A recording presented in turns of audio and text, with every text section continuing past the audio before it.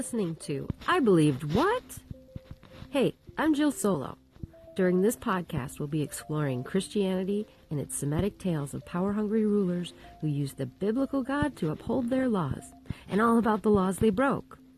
Each podcast is mulled and sifted over by me, Jill Solo, a professional ex-Christian. I'm not agnostic, I'm not atheist, I'm pretty spiritual now. But anyway, I used to be a creationist, a homeschooler, a mom to over 5 blessings that I raised as warriors for Christ. Yeah, I submitted my entire soul to the God of the Bible, the New and Old Testament. My faith was in Him. I set all my needs, my hopes, my fears, my sins, all of them at the foot of the cross. I believed God wouldn't give me more than I could handle. I even placed Him in control of my womb. 5 babies, a set of twins, and 1 more at the end of my fertile years, and I started having questions about the church that I gathered with.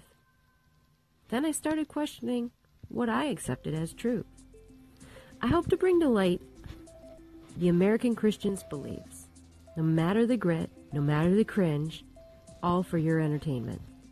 I hope to make you smile and even laugh with me at my preposterous beliefs and the justifications that I gave them. This is exciting. Let's dig in.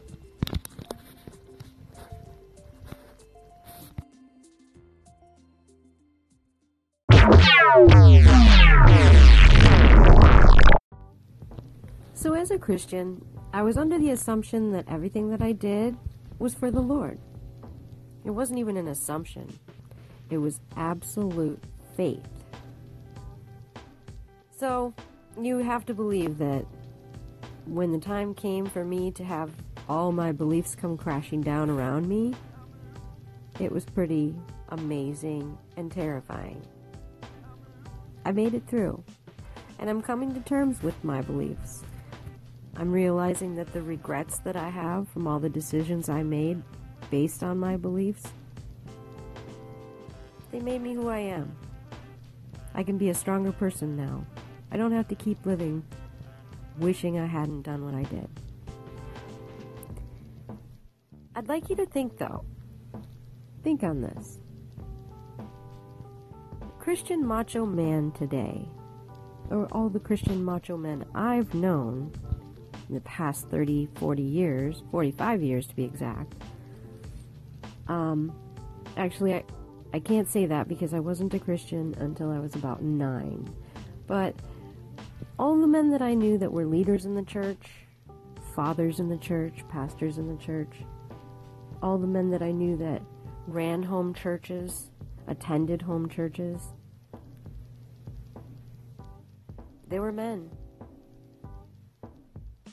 They were simply men. Humans. They made mistakes. They scuffed up their knees. They ruined their families with their addictions. They denied their wives respect.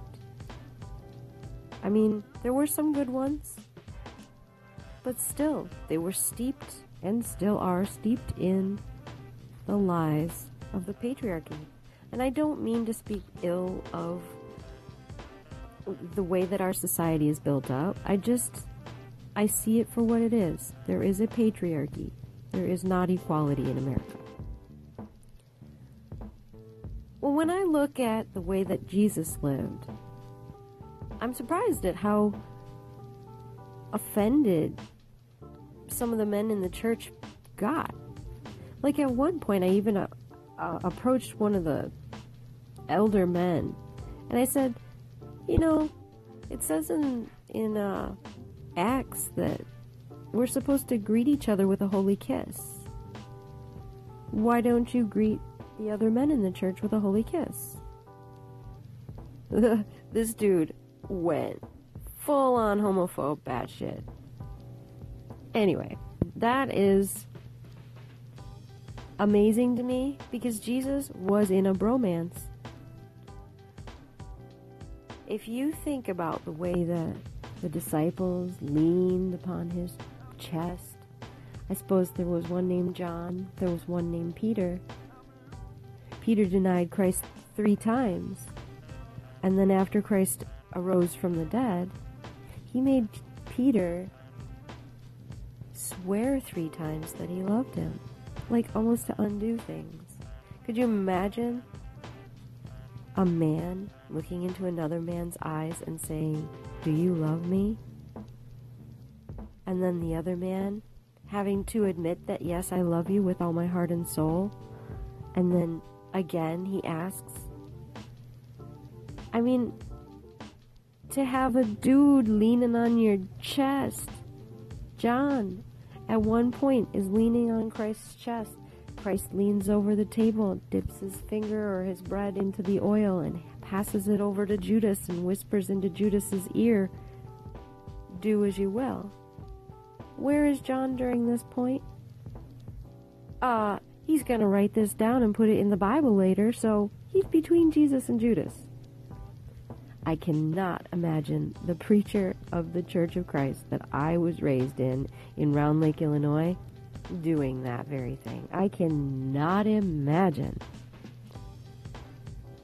Oh my God. I can't imagine my stepdad leaning into one of the elders in his suit with his short bald hair, you know, like the Cookie the Clown haircut, where all the top is bald and then the hair around the sides and back, and maybe a good old comb over. Don't forget about that, because you gotta have some vanity. Even though you're a Christian, you're a pious, good Christian, you've got a fat 480-pound wife.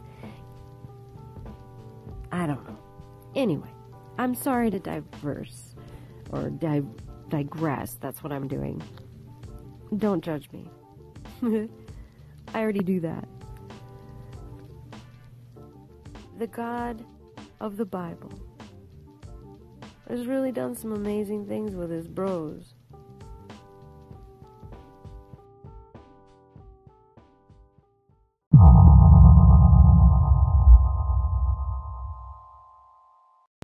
Hey, real quick, I want to tell you about a book I've been reading. It's called Toxic Parents by Dr. Susan Forward with some dude named Craig Buck. But anyway, I've just been delving into this book, and it's blowing my mind. I had no idea that all the things that I believed, like every single fucking thing in my life, was based on the way that my parents treated me from the age of 0 to 6. And a lot of the things they did were pretty fucking hurtful. Anyway, check it out. It's making me less toxic, that's for fucking sure.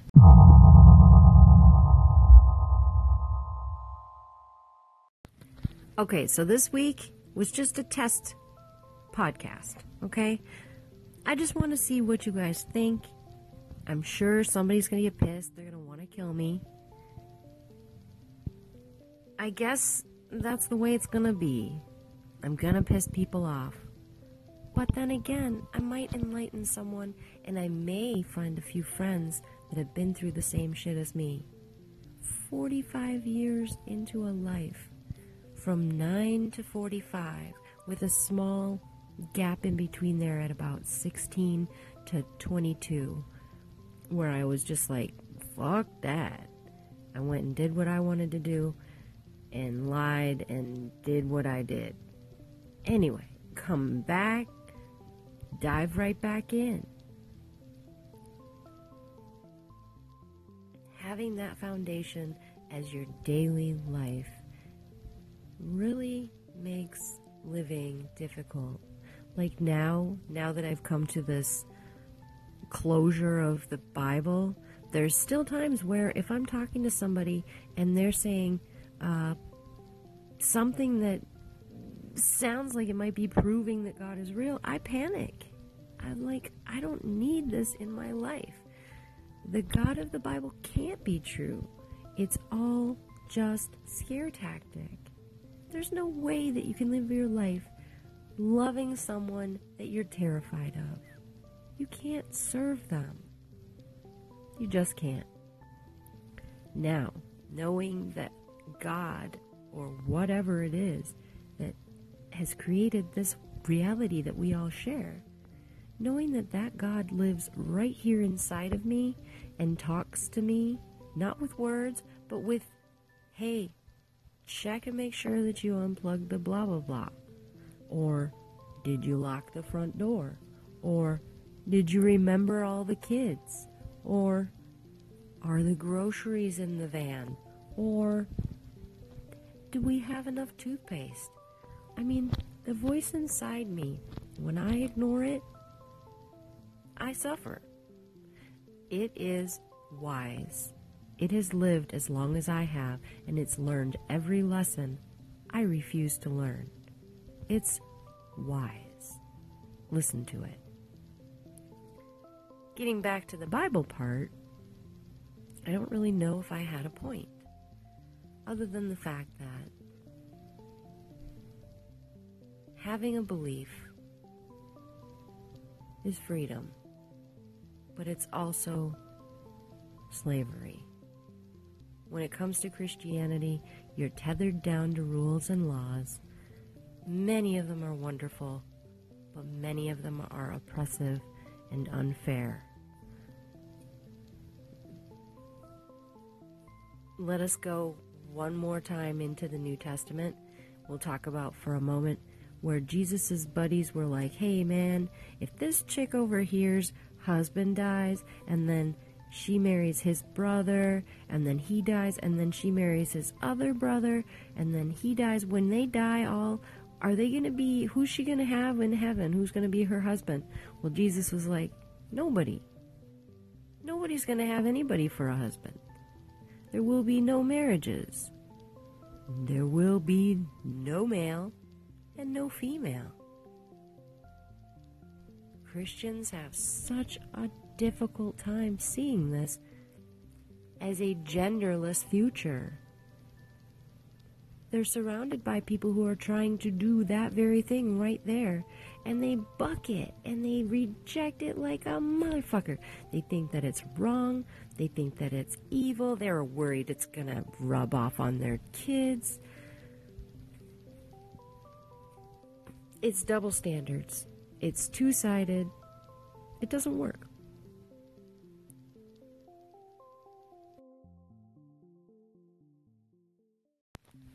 So what I'm asking is if you would drop me an email,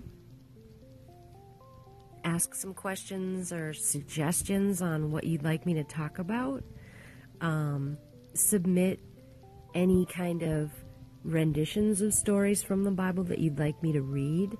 I'm working on a few projects right now at home, trying to get my podcast up and running. I'm excited. I know this really didn't delve deep and didn't sift through or what I said it was going to do, but I did share a few of my little goofy antidotes or myths from the Bible. Just a couple. I'm under construction. Come on, give me some time. Give me some feedback. Give me some love. Whatever you want. I just need to know, is this something you're interested in? Because, damn it, I was steeped in this shit, and I think I know it pretty good. I think I can answer some questions. I think I can be not professional, but a pretty close to expert on Christianity from a, what am I going to put it? From a women's point of view. I hate to say it like that, but, you know, I was the submissive wife. I stayed at home. I home churched. I home schooled. I home baked. I mean, I home artworked. I mean, whatever. I did everything at home to make this family wholesome, pure, and innocent. And I filled my quiver with children, and I felt like I was doing God's will through my life. I was a zealot. And maybe from my point of view, walking through that and coming out on the other side and seeing the fallacies for what they truly are, maybe that'll help others find closure or find opening of doors. I don't know. I know many doors opened for me, and many doors were bolted shut. Drop me a line. Let me know how I did. I know I need to work on this. I plan on it, and I'm having a blast doing this. My email is the name of my podcast, I believed what? @gmail.com. No question mark, no capitals, all one word. I believed with a D, what? @gmail.com. I'm Jill Solo. Take care. Have a good night.